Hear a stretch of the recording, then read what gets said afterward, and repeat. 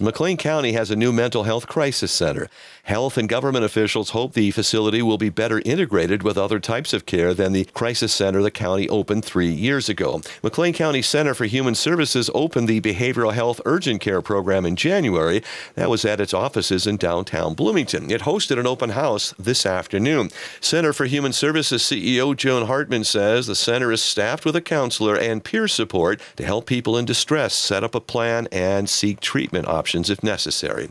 In this edition of Sound Health, Hartman tells WGLT's Eric Stock the crisis center follows what's called the living room model of mental health care. It's really designed around the concept of walking into somebody's living room rather than walking into an emergency room.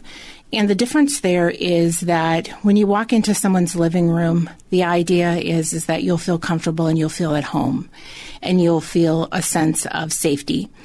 And so that's what we have worked on to design in our remodel, is to make sure that when you walk in, you kind of have a sense of, I'm where I need to be. Will this be able to survive financially with enough public aid reimbursements and the money that you're getting from the county? Yes, I think so. They're very successful in other communities.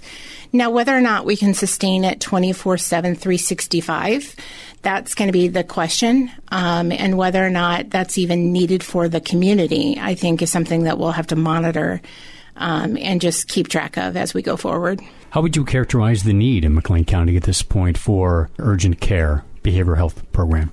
Well, the county had a company called TriWest come in and do an analysis of our crisis system.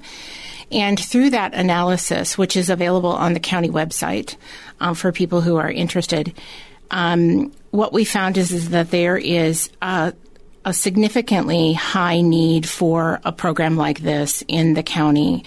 And that we actually provide more crisis services than typical in a community our size. Any idea why that might be?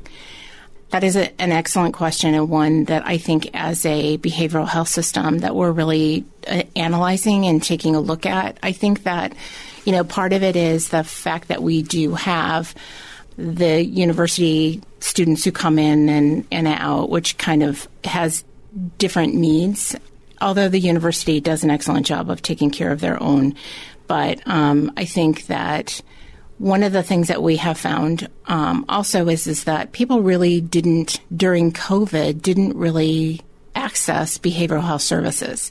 And so I think what we're seeing is kind of a backlog of people who really, during COVID, developed or had symptoms that increased due to the stress and the anxiety related to, the whole pandemic, along with feeling very isolated. And I don't know that as a community we have really gotten back to normal, because I think people still feel pretty isolated.